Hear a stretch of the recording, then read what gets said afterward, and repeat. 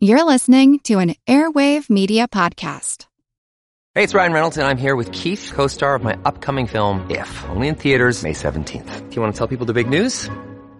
All right, I'll do it. Sign up now and you'll get unlimited for $15 a month and 6 months of Paramount Plus Essential Plan on us. MintMobile.com/switch. Upfront payment of $45 equivalent to $15 per month. Unlimited over 40 gigabytes per month. Face lower speeds. Videos at 480p. Active Mint customers by 531.24 get 6 months of Paramount Plus Essential Plan. Auto renews after 6 months. Offer ends May 31st, 2024. Separate Paramount Plus registration required. Terms and conditions apply if rated PG. This episode is brought to you by Reese's Peanut Butter Cups. In breaking news, leading scientists worldwide are conducting experiments to determine if Reese's Peanut Butter Cups are the perfect combination of peanut butter and chocolate.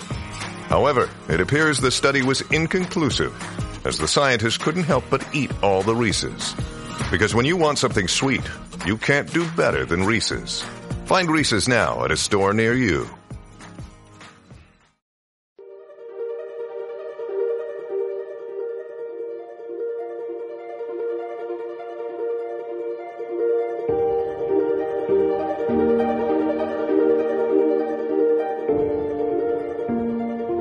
Welcome to the All Creatures Podcast. This is Chris, and today I am joined with Dr. Daniella Chusyd. Hey, Daniella. Hey, how's it going? Oh, it's awesome. We're talking elephants today, so our listeners, our fans know they are my babies. They are just, since I was a little kid, elephants have just captured my imagination like no other animal. I have to say that's not a bad animal to start off with at the early age. I cannot necessarily, I was really into Dumbo as a kid, that's for sure. Definitely one of those kids that always loved to be outside, like playing in the dirt, climbing trees. And man, I remember, I was in elementary school with, Jessica Fondre, come to think of it, and would take tadpoles out of the lake behind her house and put them in cups and watch them and try to make them grow. And, so always into things like that. But, I actually elephants weren't my first interest when I was thinking about going into research, to be honest. Please don't, hold it against me since you knew from an early age. But it was Lion King that really captured my interest when I was a kid. And so I was really into lions. I was into Africa, and I was like, oh man, lions are so cool. Lions are so cool. And then as I got older, I ended up having an opportunity to go to Tanzania and work on, some human elephant conflict research. And I was like, okay, well, it's not lions. All right. It's not ideal, but it gets me to the place where there are elephants. So, okay, we could work with that. And, one of the things we did were we brought villagers into the national park, into Raha National Park, and let them see the other side of animals, because all their experiences were these negative experiences, right? There's a lot of human, wildlife conflict. And one day there's a family of elephants crossing a river, and oh man, there's 20 or 30 elephants. We're sitting there for probably 30 minutes. I was just watching them.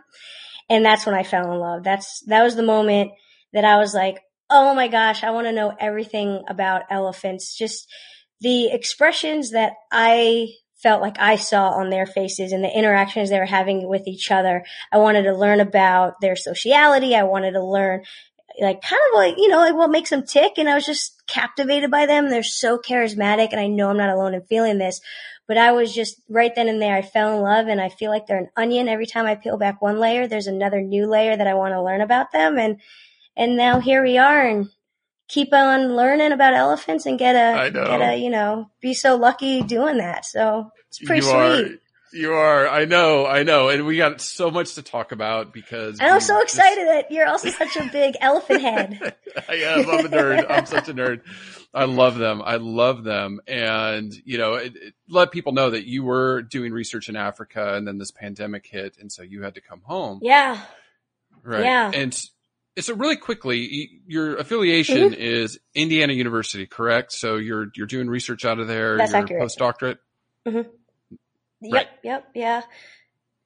So I have a postdoctoral fellowship with the Morris Animal Foundation, and I'm actually in the School of Public Health at Indiana University, which is not where people necessarily expect someone studying the elephants to be.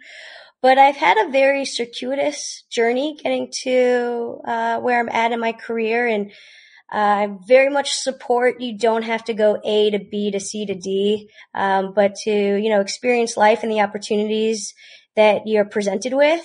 And so when I finished undergrad, so I went to the University of Florida for undergrad, and I studied biochemistry. And I studied biochemistry not because I love biochemistry. I actually do not. Every scientist, yes. But it was a physical science that I felt like would get me to my end game. And at the time I was like, end game is either A, working for the government, like the FBI or the State Department, something in that line, or doing research. And at the time, again, I thought it was more of this lion route, not elephants. But again, similar idea, just, different species. And when I graduated, I wasn't quite ready to join the real world. And I had the opportunity to go to Israel. And so I went to Israel. And while I was in Israel, I studied Hebrew, I played basketball, and then I got my master's. Mm-hmm. And there's only so many programs that were offered in English. At the time, I wasn't fluent in Hebrew to study in Hebrew. And so the master's was in government. And I figured, okay, well, this will get me towards, the government route. So I guess this is the route I'm going in. And actually, I had a conditional job offer with the State Department. And while I was waiting for my security clearance, it was taking a really long time. And I was like, okay, I need to start trying to sort out my next move, just in case this doesn't pan out.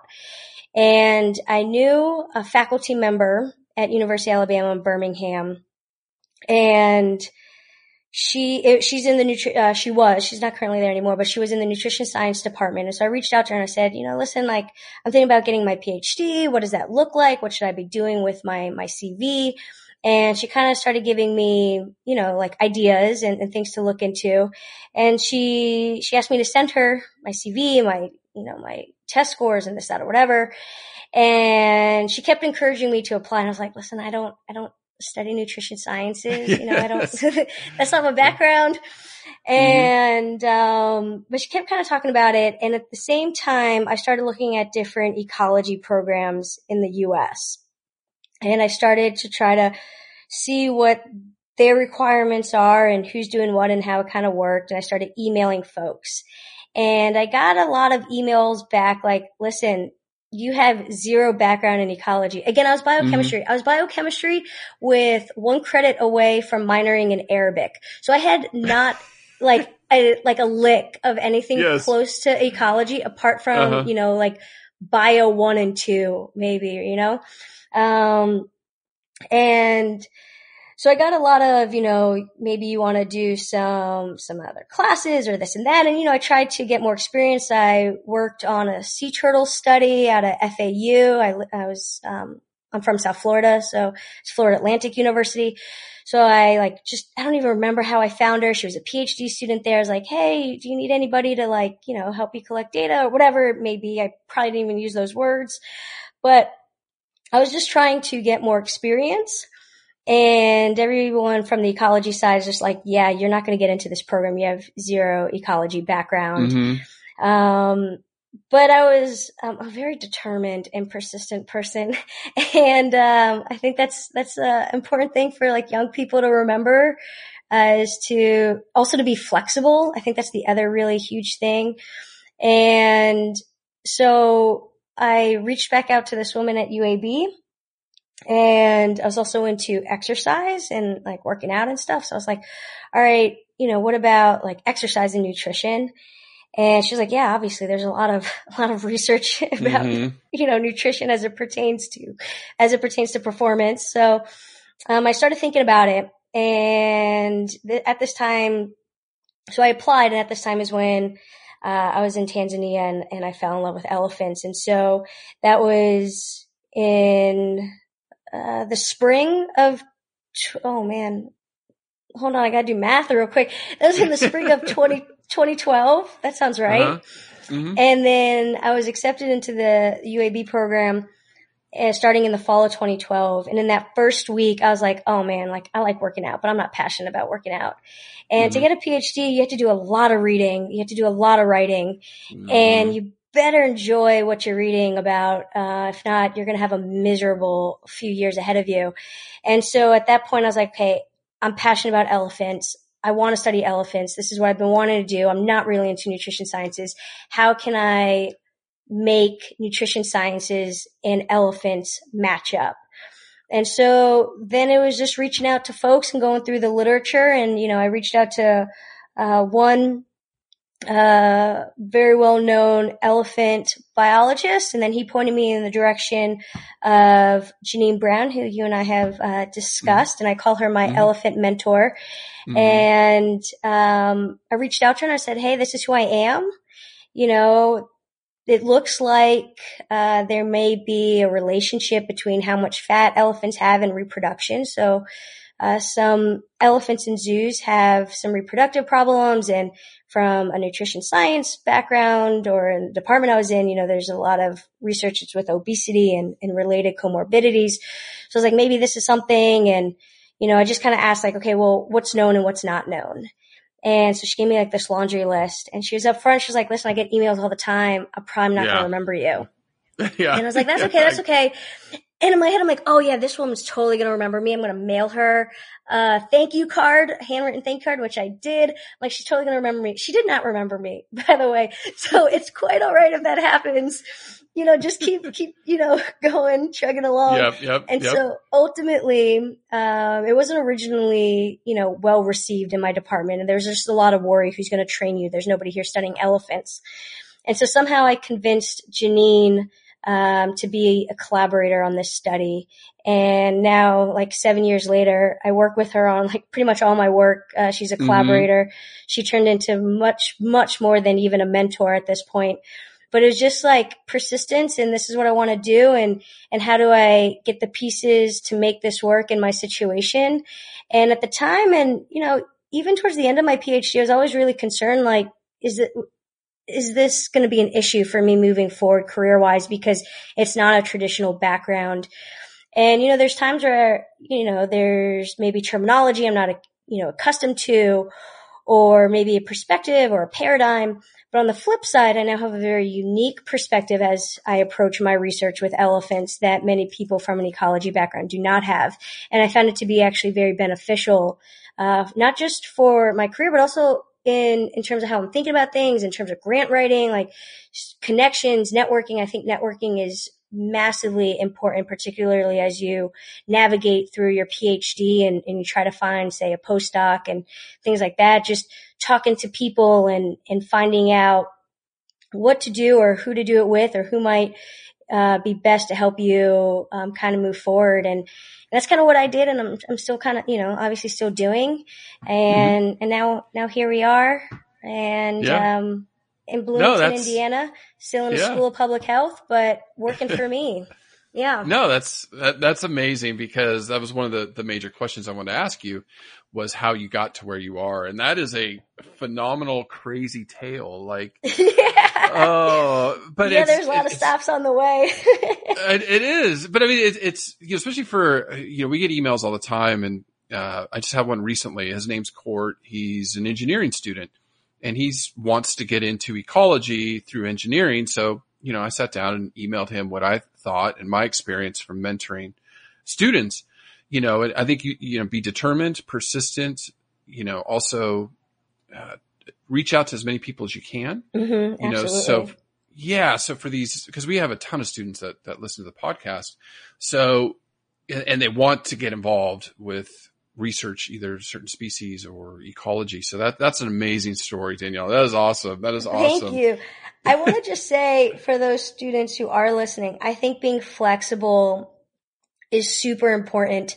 And when I started my PhD, I was, I wanted a certain thing in my head, right? And I feel like a lot of young people have this certain idea. I want to study this animal in this context, in this country, under these circumstances, right?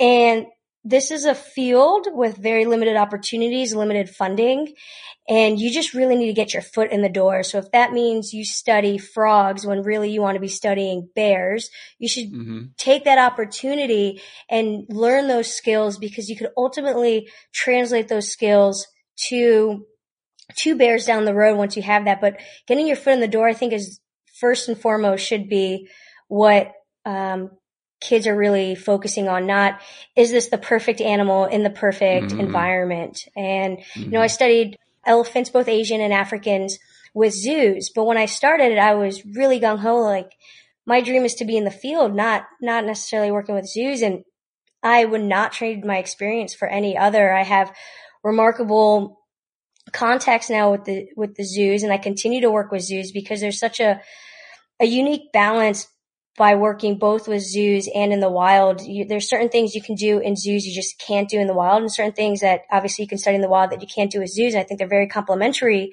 And zoos also provide a lot of funding for research. I don't know if people are aware of this or not, but there are a lot of different mechanisms that you can tap into. And by having personal connections with a lot of these zoos, they now know the type of research and type of science I do, that I do quality science.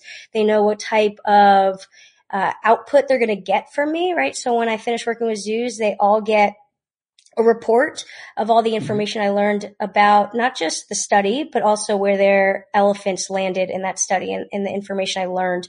So it's not just me taking from them, right? I'm taking their time, I'm taking their keepers' time and their elephants' time. But now I'm also giving back so they learn more about their animals as well, which, helps them. So again, that's just like one thing that people should consider when they're looking at programs or different research opportunities. It's okay if it doesn't look exactly how you want it to look, because at the end of the day, it's probably going to end up being better. And that's how I feel my experience has been. It's just been so much better than I ever anticipated it could possibly be when I started, back in 2012. No, yeah, it's definitely not a race. It's, and you learn different things, different techniques. Now, really quickly, I know, since you are with Indiana University, you just wanted to give a quick disclaimer, as we get into the meat right. of the podcast. Yeah, I told you I was going to forget. See, I told you before we started recording, listen, I need to say this disclaimer. I always forget. And here I did. I forgot. Yes. I just want to say these opinions I'm expressing are mine of their own, not necessarily reflect that of Indiana University. All right, Thank there we you. go. Okay. Yes, for reminding No problem. me. No problem. I love listening to you, so I was like, I'm not going to interrupt her. I'm definitely not going to interrupt you. You're on a roll. I told you before we started. It's okay. We got it in there. You. We got it in there. We'll point them to the time in the podcast. But because I want to get kind of, and I know, we kind of have a list of questions, but on this topic of zoos, right. I just want to say, listening to you, and from my own experience, because the limited research I did with elephants, our ultimate goal is, to help the Noah's Ark program, preserving gametes of all these species in case they go extinct in the wild, like the northern white rhino. Right. Great example. People that we both know are working on that project today, or maybe not today, but this month or this year, they're working on preserving gametes from the male that passed away a couple years ago, or I think it was last year or the year before. And then the two females that are left. Our goal when I was doing elephant research was to find ways to better preserve male gametes. And if it wasn't for elephants under human care, there's no way you could get that research done. That's and therefore, therefore you could never preserve these gametes. Therefore, if they went extinct in the wild, they're probably done. So, zoos, accredited zoos, they do such an important service. And I'm just jumping in here real quick. Another example is rhinos, the Sumatran rhinos that they're trying to bring. 100%. Yeah. Yeah. That's a good one. That's a good one. Yeah. That's a good example. Yeah. I think it's a great example. So anyways, really quickly on your PhD work, what was some of the data you were collecting and what did you learn? Yeah. So, what I was really interested in looking at was the relationship between how much fat elephants had and how that fat associated with different, health outcomes as well as reproduction. And so up until, the work we did, there had been some studies, but they all relied on body condition score. And so just real quick, because I don't know if people are familiar with the body condition score. Basically, it's a visual assessment. For elephants, it's done with domestic livestock, dogs, cats, if a dog, you could actually touch it, but with elephants, this is all visual. But basically, you're assessing the animal's condition based on key skeletal regions. So often for the elephant, that's the backbone, the hip, and the ribs. And depending on how well you can see those skeletal regions, the elephant's given a score. So a higher score, you see less of those skeletal regions and implies higher condition, which many people would then also call as being obese. I'm not one of those people. I just want to say that to be clear. And then a lower score is less condition. And one of the reasons that I really wanted to emphasize that I wouldn't say that's obesity is this social category that we've created to describe higher levels of adiposity that are related. Particularly, it was based off of mortality data in humans, right? And so the data aren't there for elephants. We don't know, even if, say, an elephant in a zoo has greater adiposity, we don't know if that's a good thing, a bad thing, or doesn't actually really have an impact yet, right? There's just not enough data there. But I was interested in quantifying the body composition of African and Asian elephants and then seeing how does that relate to how much they're walking, how does that relate to different markers about their metabolic health, say insulin and glucose, their inflammation, as well as if the female elephant had a normal ovarian cycle or not. So that's what a lot of my work did. And so we relied on a lot of blood samples, 6 blood samples per elephant. And that was necessary for how we were quantifying body composition. So we gave the elephant something to drink that lets us pretty much tag the water. And there's a relationship between how much water a mammal has and how much fat-free mass they have. So that's mainly their skeletal muscle. And so ultimately we're able to determine how much fat they have using this method. And then we look at these other markers in the serum as well. So we did that. We put activity trackers on them. So they wore bracelets, for a couple days so we could see how much they're walking. And so those are really the data we collected from those guys.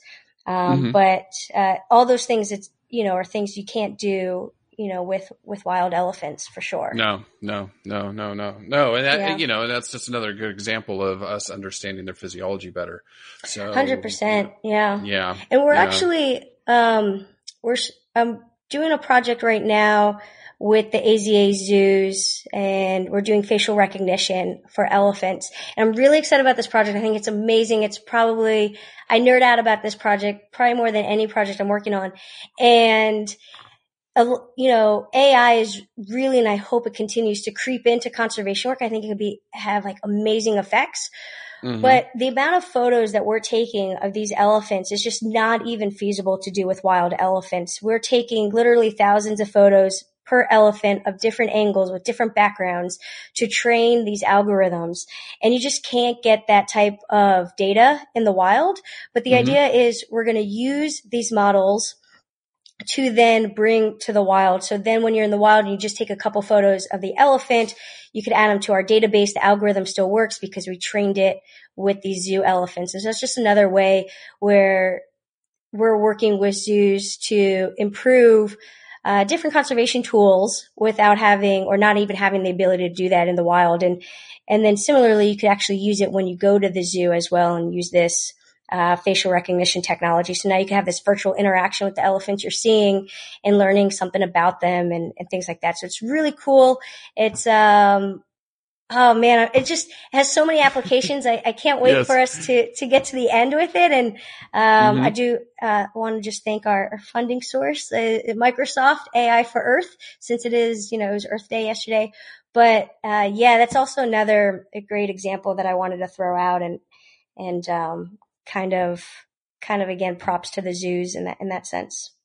Right. And we've talked a little bit about it in some of our podcasts, but artificial intelligence, camera traps, things out in the wild that they're programming into computers, and you get data quicker than humans categorizing things like that. I know they use it with tigers. We were doing I helped advise a scientist a few years ago that was looking at some stuff with chinchillas. It's applicable to multiple species. So you're doing it with elephants, which is amazing. It's amazing. Yeah.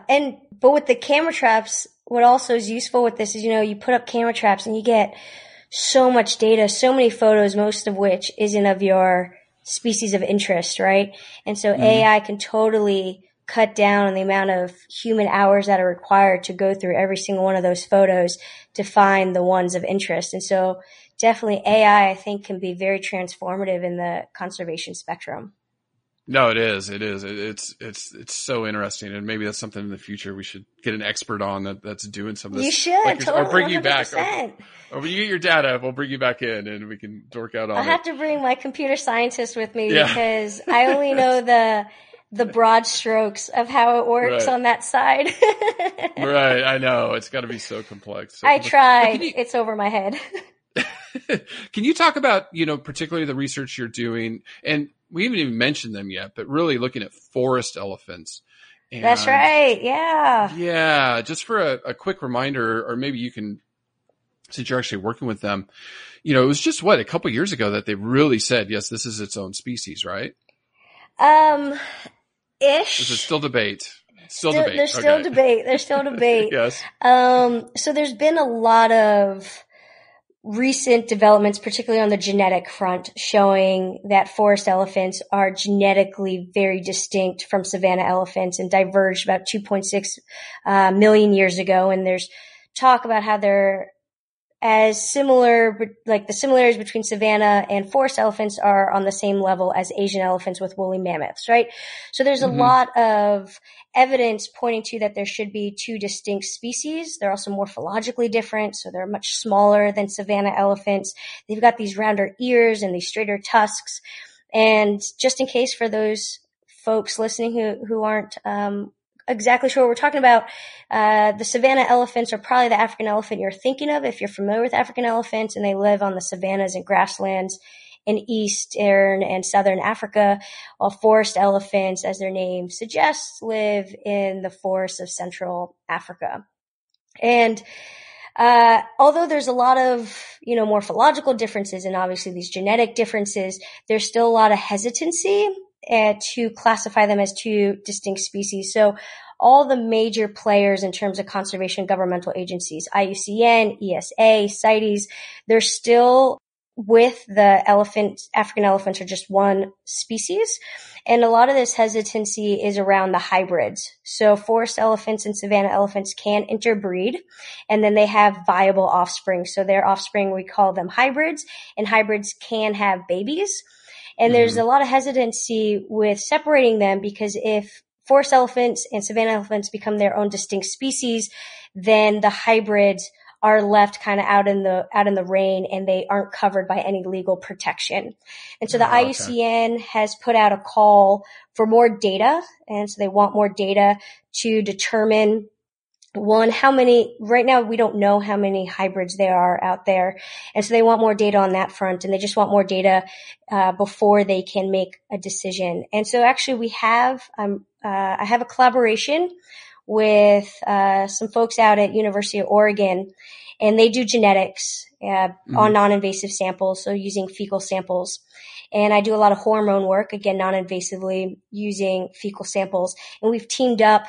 And so there's a priority site that IUCN has determined in Uganda. It's on the western border. It's the Albertine Rift. It's right between Uganda and the Democratic Republic of Congo.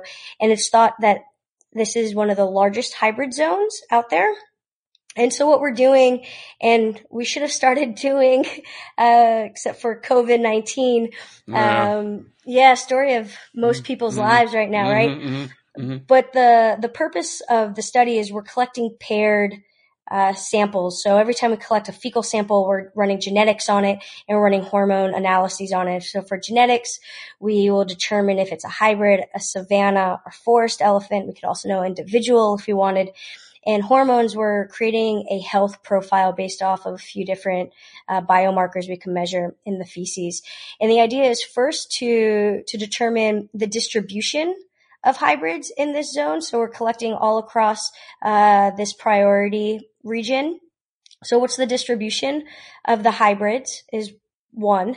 Two, we're going to look at the health profiles of the hybrids and then compare it to the health profiles of the parental species, of each of the parental species in the same environment. So they all have the same environmental conditions, and how do their health profiles match or don't match between them.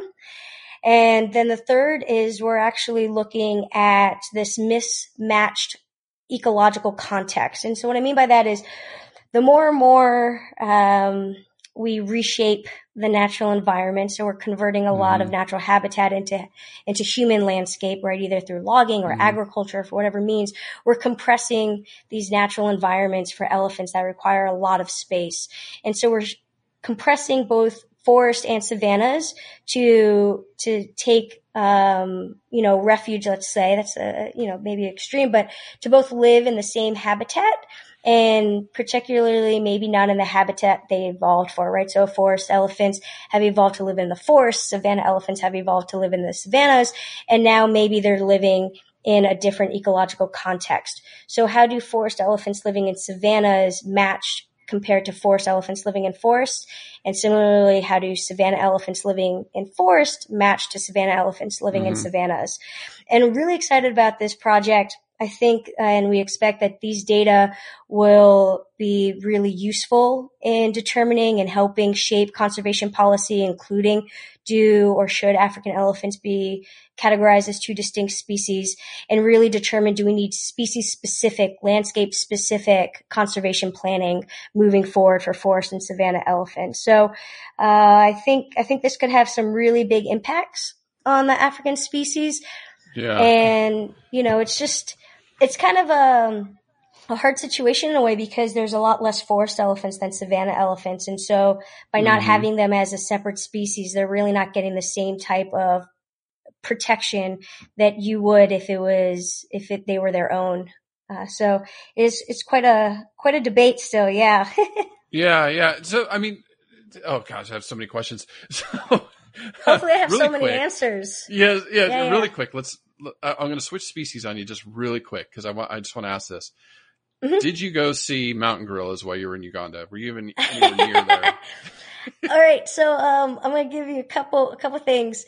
So where I was at in Uganda for my research, it's in I'm primarily out of Kibale National Park, so chimps, not gorillas. But I did do a gorilla trek, maybe like almost 10 years ago in Rwanda, the Volcano National Park. But where I just came back from, I was in Republic of Congo and studying the forest elephants there at the Mbeli Bai. So the Bai is just a natural clearing. And so it's really beneficial when studying forest elephants, because it is very hard. We don't know much about forest elephants, or definitely not when you compare them to savanna. And a part of that's because they're just cryptic and the forest is so dense that a lot of the strategies we use with savanna elephants, we just can't do with forest elephants. It's much harder to collar them, and you can't just hop into a truck and follow different herds. Obviously, visually, you can't see them. And so, the elephants come, we think, for the minerals there, maybe also for some social reasons. And so when they come, we can see them. And then, for the work I was doing, I then leave a platform and I walk out into the forest and then follow their trail to find You're supposed their to live in the poop. dream. Oh, I'm not gonna lie. It's pretty sweet. It's pretty sweet, Chris. But there's gorillas like every day. Gorillas come to that Bai constantly. Probably more than the elephants, I feel like. Probably because I was waiting for the elephants and I didn't care if the gorilla showed up or not. And I'm just like waiting for specific elephants to show up because we were trying to collect repeated samples from the same individuals. And so I'm hoping for like certain elephants to come, and then not only just come, but to poop in a place that I could find it. So I was just like, but it's pretty sweet. It's pretty sweet. It's not a bad lifestyle, I'll tell you that. No, you're living the dream. That's like, oh my goodness. I mean, and Angie loves poop because poop tells you so much about the animal. Like, it just tells you so much about it. It does. Okay. Poop is fantastic. Okay. And elephant poop's not even disgusting, right? You're not talking about like primate poop, which is really nasty. I wouldn't even want to get near. But elephant poop, man, it's just some grass kind of like clumped together. Yeah, I know. Or carnivore poops, I think, pretty nasty too. So, anyways. Yes.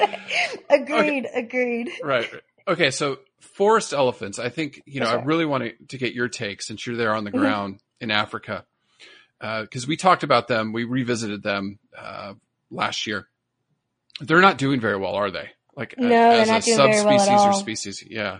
So what's going on with them out there? Yeah. So I think on a big scale perspective, one, they're not as well known as savanna elephants, right? So from just an international conservation push, both from a scientific, but also more generally, just like the general public, from like the lay public, they don't know about them as much, and so there's not as much emphasis on them, just because there's most people, and maybe some people listening right now didn't even realize there was this animal called the forest elephant, right? So I think that's one issue. Also, in terms of that visibility, is you don't really have ecotourism in these countries, and it's much harder, right? You can't just throw 10 people in a truck and go on a safari and see zebra, giraffe, rhino, right? You don't have that luxury. And I think that is very detrimental. One, again, from just knowing about forest elephants, but also ecotourism is just massive for the economy. And, it's sad, but when you're living in poverty, you can turn to poaching as a way to, as a means of economic survival.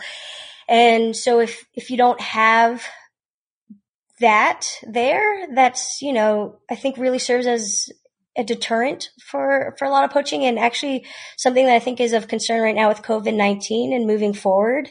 That I think I'd be remiss not to mention is that there could be a lot of fallout, not just poaching of, say, rhinos and elephants, but, antelope for bushmeat, just because, these countries rely so much on ecotourism, and that's not going to happen anytime soon.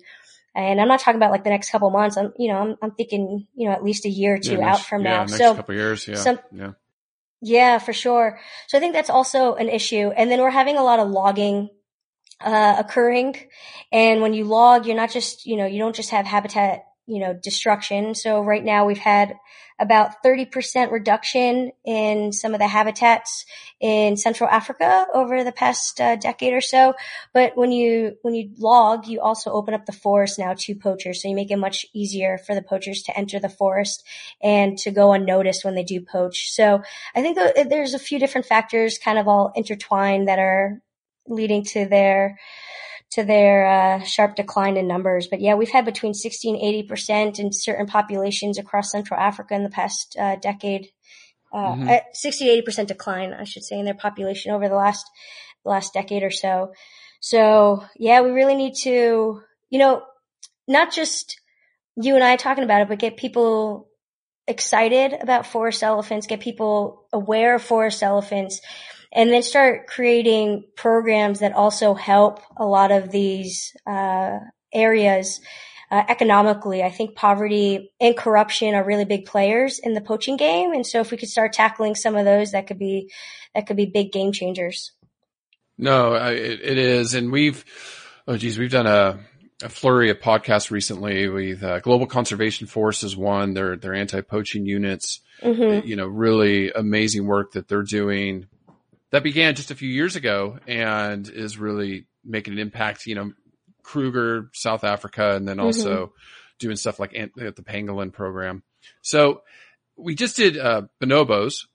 Yeah. And one of the things I talked about was the DRC and the conflict there. So you going into a quote unquote war zone or whatever. I mean, you're on the ground. I should clarify real quick. Yeah. I was in the Republic of Congo. So right to the west of DRC. So I haven't seen bonobos in the wild, cause they are in DRC. I'm in Congo, and the Republic of Congo. So Right. I don't have really the same political strife, I guess, is occurring there as is in DRC. It's pretty politically stable in Congo. So it gets brought up to me, quite a bit. And actually, when I first told my parents about me going, I think for like a good month, every few days, they'd send me a text with a news article about DRC and the things that are happening. And they're like, really, do you need to be going there? And every time I have to be like, wrong Congo. It's quite all right. I'm not going there. But when COVID and everything was happening, it was a very quick decision. I think actually within 5 hours or so, the decision was made that I needed to return to the States.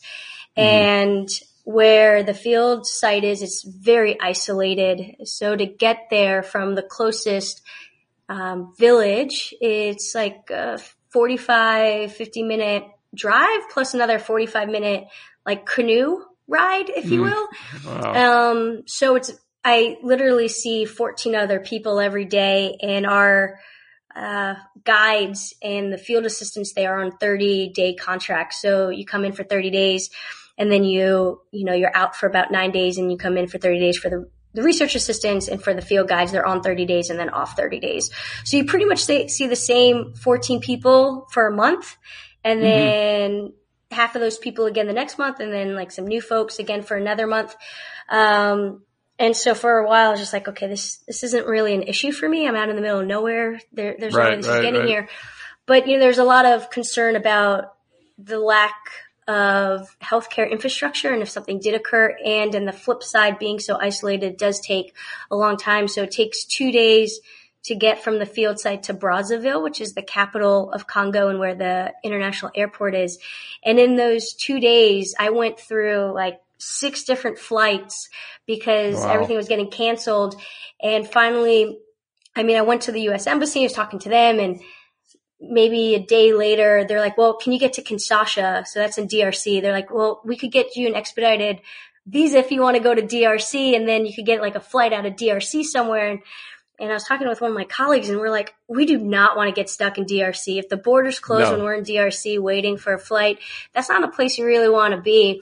And so we're like, no, we're scratching that game plan. So, gosh. I'm glad you got out safely. Like, ugh. And the Republic. it wasn't. Yeah. So the Republic of Congo, that's northwest, right, of the DRC. My geography's right. Yeah. They share the eastern border of Republic of Congo is the western border of DRC. Right. And then to the north is the Central African Republic. And then to the west of Republic of Congo, you have, make sure I remember, Cameroon up there and Gabon towards the south. And that's kind of like their cluster. And that's also kind of like the stronghold for forest elephants. So the majority of forest elephants are found in those 5 countries, in Gabon, Cameroon, Central African Republic, Congo, and DRC. That's kind of where most of them are now. And that's where most of a lot of the research is happening. Right. And so I was different areas. Just researching that, like the whole part of that world, because, we can only read articles or whatever scientific stuff that's put out there. And so Gabon was really the one that was like the star in conservation. Is that true from your experience and what your knowledge is of there? Yeah. So, I know that Gabon had pretty much like the stronghold on forest elephants, and probably had, some of the biggest. I think they had around 35,000 in the mid, like around 2014, 2015. But they're actually one of the countries, there's a paper put out by a group from there not too long ago showing that they've had a decline in their population somewhere between 78 and 81%, over the last decade. So now they have around like 6,000 or 6,500. Again, these are rough estimates. So the way we're estimating forest elephant populations are actually based off of dung sampling. So there's a large room for error in these numbers. You just can't, some of the surveying tools that you use with savanna elephants, you just can't do with forest elephants because it is so dense and you can't see them. So then everything's based off of counting dung piles. But this was one of the more scary outcomes, is the fact that this is supposed to be one of those areas and one of those field sites that you'd think there'd be some, or was expected that it should be safe from poaching. And this decline in their numbers are all really related to poaching. And a lot of it, though, is actually cross country. So a lot of it coming from Cameroon, and where you have a lot of instability. And so it's very eye-opening in terms of the future for forest elephants and what this may mean for the future of forest elephants, and not a good way at all. Yeah. And is it still, ivory, right? Like we talked before we started recording, we talked a little bit about that. So mainly ivory? Yeah, mainly ivory. Okay. And that's still going to China and Vietnam and Asia? Yeah, I know there was a big, East Asia. I know there was a paper that came out last year in terms of savanna elephants. Poaching has gone down. I think the max mortality rate in 2011, which was what was perceived as the peak in poaching, was around 10%. And in 2017, it was less than 4% for savanna elephants. So, a lot of this international pressure that's going out there, it appears, is helping. We think that's, helping stop or curb the poaching that's happening. But, there's still people out there who want it. And, we have to constantly remain vigilant. And if it's not elephants, there's probably going to be another species. We have to talk about rhinos in that sentence, but, it's not just these two megafauna that are very charismatic. There's other animals out there that, will end up either for bushmeat or one reason or another. And we have to find long-term solutions. And, those aren't easy. No. Those aren't easy at all. No, not at all. Not at all. Just like the pangolins, and now with COVID-19 and trying to shut down the wildlife trafficking into China. I hope this has an impact on that, and we just leave them alone. Yeah, me too.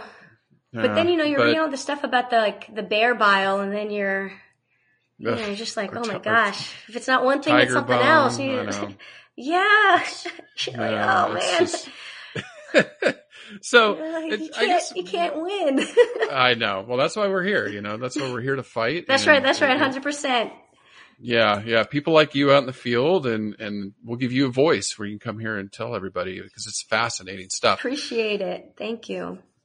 Can you just tell our listeners a day in the life of Dr. Chusyd, out in the middle of, the Congo or Uganda, what's your day like?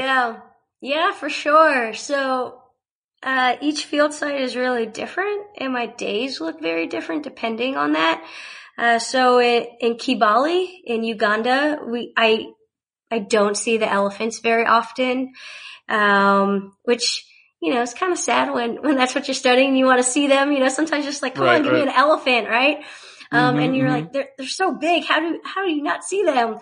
I'm telling you, they blend in tremendously, and the anatomy of an elephant's foot makes it really nice for them to walk pretty quietly. So, in Kibale, it's a lot of, walking, looking for dung, and I have a lot of, networking. So villagers and different researchers there have my phone number and give me a heads up if and when they come across elephants. And that kind of helps us start to figure out where we need to put our efforts. So it's a bit different. It's a lot of, hoping and searching. And I have a research team out there that once, their shelter in place restrictions are lifted, they'll able to continue collecting fecal samples. In Congo, it was, very different, particularly because, like, as I mentioned, the Bai. So our campsite is a 40-minute walk from the Bai. So, you wake up, I wake up at, 5:36 actually, because, we leave at 6 as soon as it's light enough to walk through the forest. Again, it's a danger. You're on foot and you're sharing this forest with elephants that can be dangerous, with gorillas that can be dangerous, with chimps that can be dangerous, forest buffalo, right? So there's a lot of dangers, and it's just you as your protection, right? You're not in a vehicle. So, we head out, at 6. I have 2, field guides with me. And there's other researchers there as well. It's not just myself, but me and two field guides. You don't talk when you're walking in the forest. This was the same in Uganda. We don't really talk. We're listening. So we're listening for sounds of elephants or gorillas and buffalo and things like that. And so you get to the buy, and there's a platform that's, I don't know, maybe, gosh, I'm bad with height. Maybe 30 meters up. Okay. And it's pretty high. There's like 3 levels. And we have like a little mini kitchen set up because we have breakfast and lunch there. And,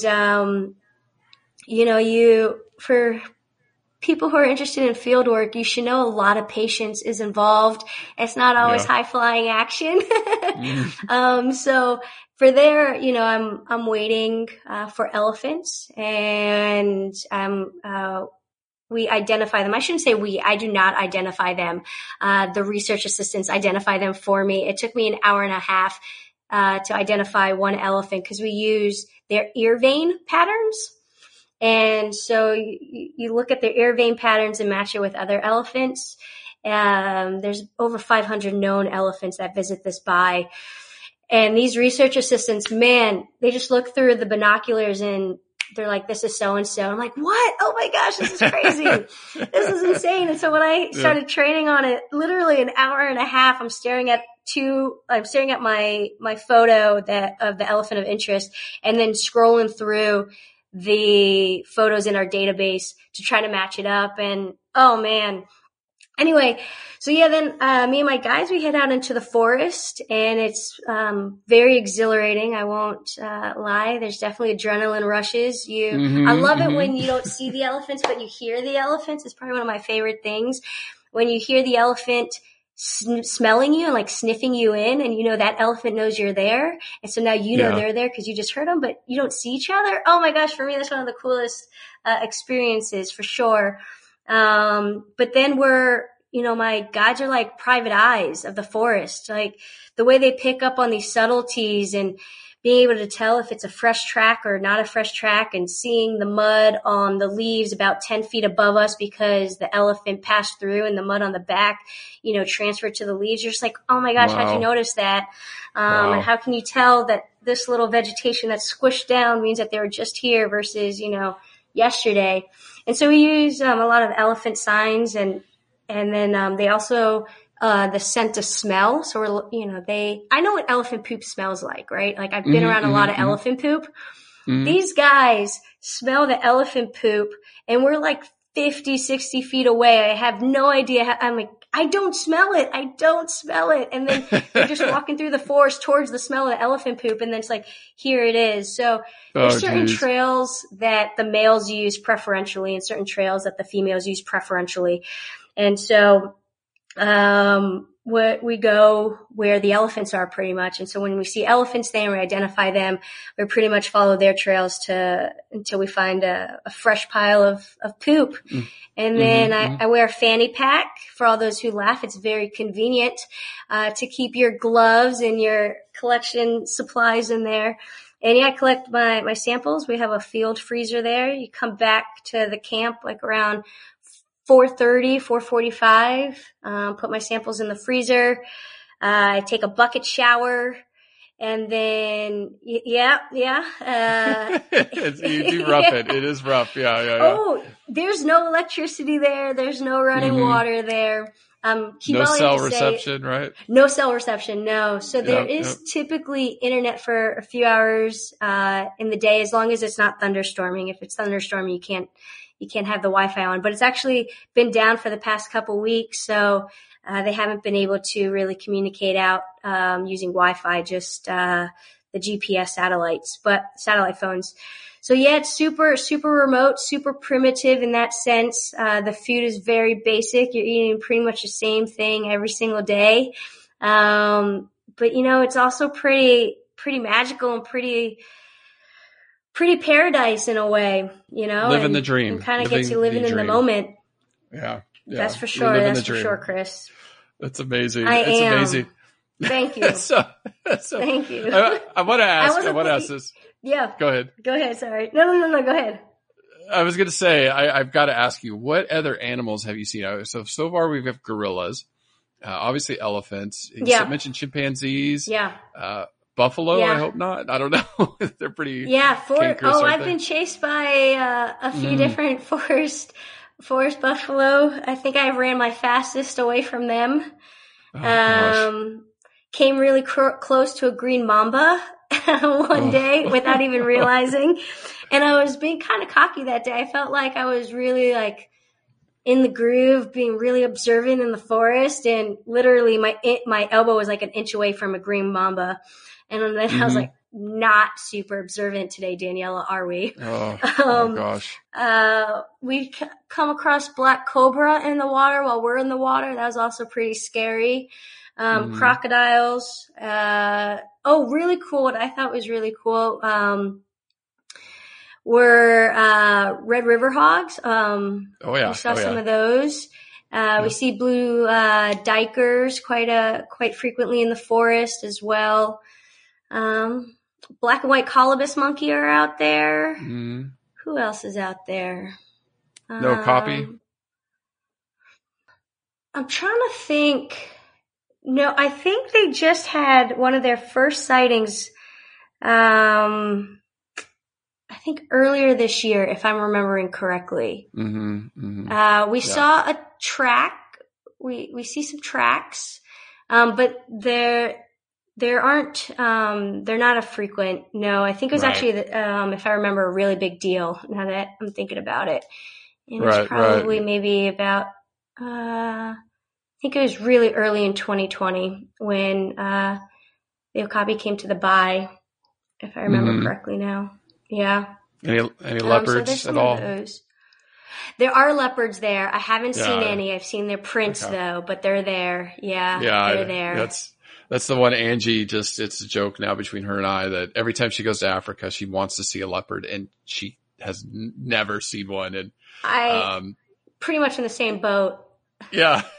Laura, our friend Laura, you and I were talking about, she went to that conference before, for the listeners, just, Daniella was at the same conference Angie went to last fall. And I guess Laura said the second they got off the airplane, it was like they saw the leopard within like an hour. And she was like, are you kidding me? Yeah. You can't see the leopard. Yeah. Yeah. No, it's so, it's like they know where you're at and they're just playing with you. It sounds like, it's just fascinating. So outside of collecting data there, I guess, and being the researcher, because I know, especially when you're in the zone, you're like, oh, that's just everything you live for. Yeah. What are some of the other things that you've learned, about, instead of just data, like what else have you learned about being in that part of the world? Yeah, that's a good question.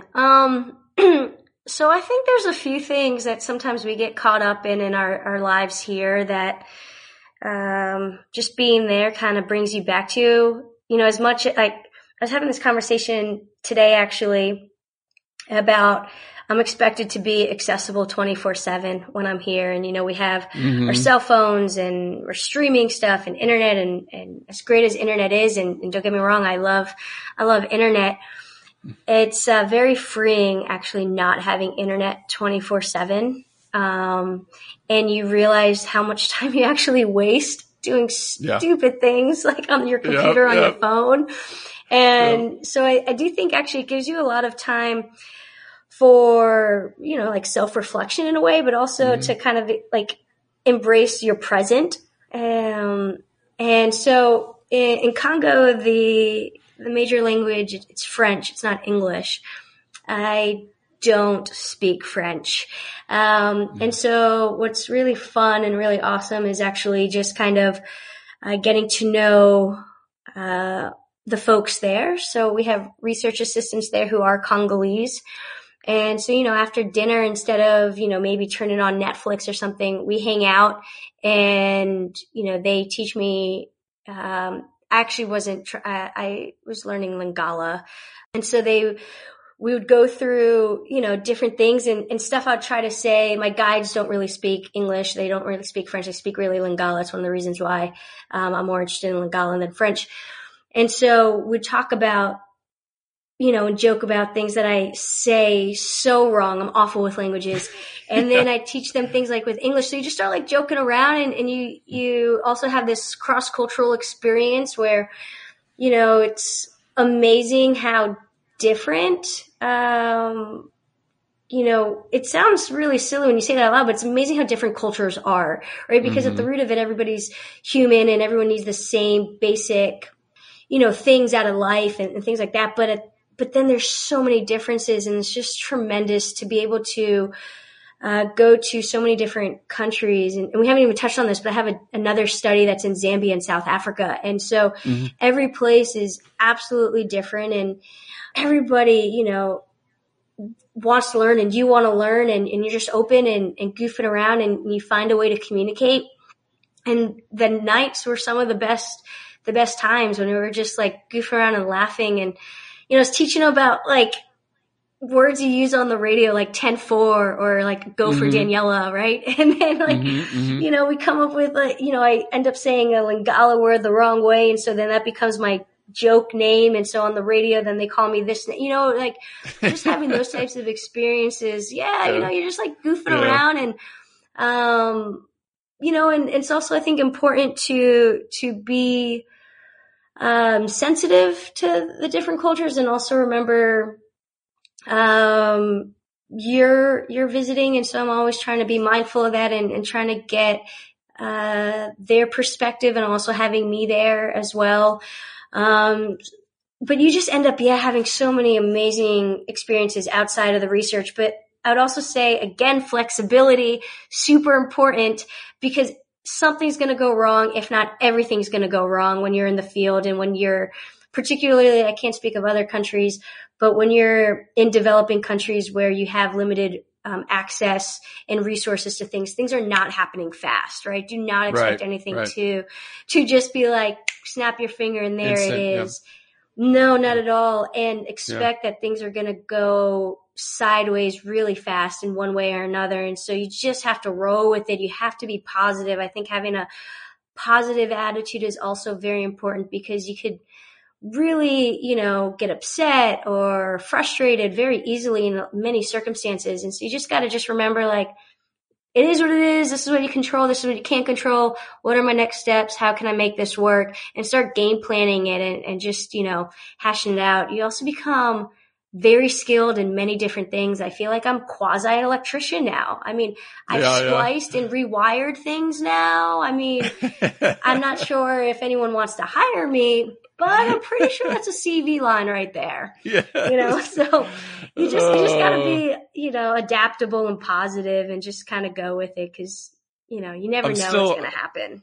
Yeah. I'm still going back to the biochemistry undergrad sitting there wondering where she's going in life. And she's out in the middle of the Congo splicing cables. That's right. Let me tell you, I'd think you're lying if you told me that. If you came and visited 19-year-old Daniella, I'd think you're lying. And I'm pretty sure all my friends would be like, wait, this is the person who's getting a PhD? No.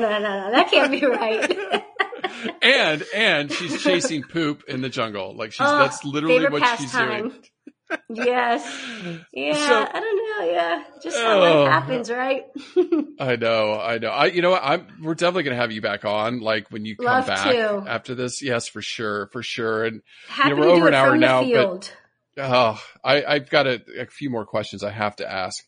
Okay. Shoot. You said savanna elephants poaching's down, and they're still on a trajectory towards extinction. It's just a fact. Forest elephants, where do you think they're going the next decade? Yeah. Okay, wait, I want to qualify my statement about savanna elephants poaching going down. Yes, for the general trend, right? Some populations are doing better than others, though, right? So some countries, you have increases in populations, like you mentioned Kruger. Kruger has probably too many elephants than they know what to do with right now. And then you have places where populations are kind of status quo, and then you have some countries where they're decreasing. So it kind of, some populations are doing well and some aren't. Forest elephants, I'm not quite sure. I'm a pretty optimistic person. like innately and generally. And I like to think that things are going to go well for them. Not super optimistic at the moment. So one of the aspects of my study actually in Congo, because I don't think we actually ever talked about it, is forced elephant reproduction. I know you're right. a repo guy. So there was a study showing that the forest elephants in Central African Republic, one of the populations there, started to have their first calves around 23 years of age. And to put this in context, savanna elephants and Asian elephants typically have their first calves around 11 to 14 years of age. So you're talking about a decade later in life that these elephants are starting to reproduce. They also may have a slightly longer period in between having calves, right? And so right now we're using a lot of data from savanna elephants to model forest elephant population trends, which if this observation of forest elephants having calves later in life is true for the rest of forest elephant populations, then we're really underestimating how long it would take for forest elephants to bounce back from poaching if we got poaching under control, right? So one of the questions we were trying to address was, is this unique to that one population, or are other forest elephants in other areas also having their first calves later in life? And then we were actually the whole reason I wanted to collect repeated samples from the same individuals is we were trying to characterize their estrus cycle. We were trying to see if their estrus cycle was the same length as savanna and Asian elephants, and just trying to get a better understanding of the factors that contribute to reproduction in forest elephants, to help promote and kind of safeguard the things that we'd need, so that we are giving forest elephants their best shot at recovering from poaching. So that's a lot of data we don't know right now. And I think that's necessary and needed. I like to think that, more people are going to get on board with forest elephants, and hopefully we can find ways to protect them. But that also, it's not just poaching, right? It's a lot of it is habitat protection. And I think that's also with savanna elephants. I think the biggest issue isn't necessarily poaching, it's habitat destruction. You keep having these fragmented areas, and soon you really have isolated communities that then you're having a interbreeding potential as an issue, right? And they, you're just going to end up kind of closing off elephants as you have more and more roads and highways and things like that from migration routes and finding water during a drought here. And, there'll end up just being a lot of issues. So I think we need to focus on habitat protection. And for those young people out there who are really interested in conservation, I'd say a lot of it is in policy, and not as much as I love my research, and I try to formulate it in ways that will inform conservation policy and help us learn about elephants in general. I think a lot of future work is needed at the human interface of it all. I think if we can sort out all the issues that are related to humans in terms of poverty and food insecurities, and family planning is a big one. Some of the highest population growth are happening in Africa. Uganda right now is on mark to have globally the highest population rate, at a little over 3% a year. So we need to find ways to help improve the lives of people in Africa, which ultimately I think will help improve the lives of the wildlife, not just studying the elephants. Yeah, amen. Yeah. Amen. It's so true. It's such a conservation's so complex. It is. Yeah, it's a great point. I guess my final question, because sorry, my answers are sometimes long-winded. I know it. I don't care. I can listen to you all day. I literally can listen to you all day. Thank you. I'm gonna have you back. I'm gonna have you back. What love can we do? I love to. Yeah, to help you or your research. You said Morse Animal Foundation is. How do we? Because as a researcher, out there in the field, and you're doing stuff that is, in my opinion, just so critical to the preservation of forest elephants, and then also other species in there.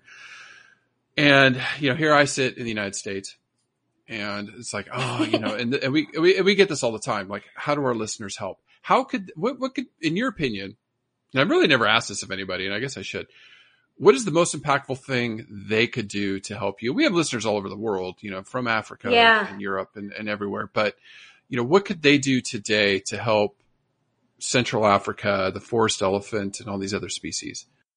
So it's going to sound, I'm not entirely sure how this is going to sound, but really, a lot of it is money related, right? All these things require money, and especially right now, because as I mentioned, Africa relies on, so many of these countries rely on ecotourism, and that's not happening. You have a lot of uncertainty around, I know what's happening here in the US as well, but, jobs, right? So anti-poaching units require salaries and they require supplies. The park rangers operating these parks, even though tourists aren't there, these parks still need the rangers to patrol and protect, from poachers and things like that. All these things require money. And so as unattractive and as that sounds, I think finding an organization that you get behind or that you have a connection with, even if it's $5, goes a long way. And I think, especially right now, particularly with coronavirus, I think more and more places that rely on, people coming there, donations are really, really necessary and crucial right now. So, I think that's huge. And then I would say also being mindful of the things you buy and the products you buy and where they come from. So there's a lot of cool wood. I'm really into wood. There's a lot of cool wood that comes out of Congo, and they're actually really strict on the wood that leaves their country. But when you're buying paper products and you're buying wood and things like that, making sure that it's FSC, it's coming from a sustainable source. And I think in general, that's really big for any, including like the Amazon rainforest and Asia and things like that. So be mindful of the products you're buying would be the other thing. For sure. Awesome. But if you're interested in my research, yes. I'm sorry, I did not mean to interrupt you. No, please go. If you're interested in my research, so I did start, cause I was supposed to be in Africa for all of 2020 through January 2021. And, my research, most of it is in Congo, but again, I'm in Kibali and also, Zambia and South Africa. So the whole plan was I was having a YouTube channel people could follow along. Well, that obviously is not how 2020 is shaping up to be. No. But as I sit in my friend's house here in Bloomington, I'm currently homeless. But I still have my YouTube channel. I have some content, from when I was there, and still I have some content to upload because my internet there's just too weak that most of the stuff I couldn't upload. So I'm still putting up some videos. I'm then also kind of mixing in some fun quarantine, shenanigans. For example, if anyone watched the TV show Nailed It, we have a Nailed It competition. It's a baking show. Okay. We're going to have an episode on that. I know that is really off base right now, but no, that's fine. It's fine. They can check it out. It's on YouTube. It's called The Elephantologist. You can follow me on any social media platform. It's my first initial last name. So DCHUSYD, Chusyd. And then if you're interested in, supporting my research, we do have a fund here at IU specifically for elephant research. And so you can reach out to me, and I can put you in touch with the person that you need to speak to about that. Awesome. And I will put all these links in the show notes too. So people can just go there and they'll have sweet. them all there. Yeah, no. Oh, Daniella, this is, this is amazing. I had so much fun. Oh, I have a dream of just coming out there and following you around for a month and chasing elephants in the forest. I just, that's like my ultimate, I don't know when bucket list. I'm returning, but you are more than welcome to come on out. Every time I set a month where I think, okay, by this month I should be able to get back, I'm like, oh no, that's not realistic. So I'm hoping 2021, early 2021, things will be calm. and I could head back. But more than welcome to Thank you. You might want to just bring some snacks. I will. Plenty great. of snacks. That's fine. I don't care. I'll eat leaves. I don't care. It's just that's amazing. pretty much. I mean, that's not too far off base right there. Well, thank you, Dr. Daniella Chusyd. It's been a pleasure. Yes. And I'm going to follow you and keep pace of what's going on, and hopefully we can have you back. But thank you so much. Amazing. No, thank you. I had a great time, and anytime I'd love to be back. All right, take care. Thank you, you too.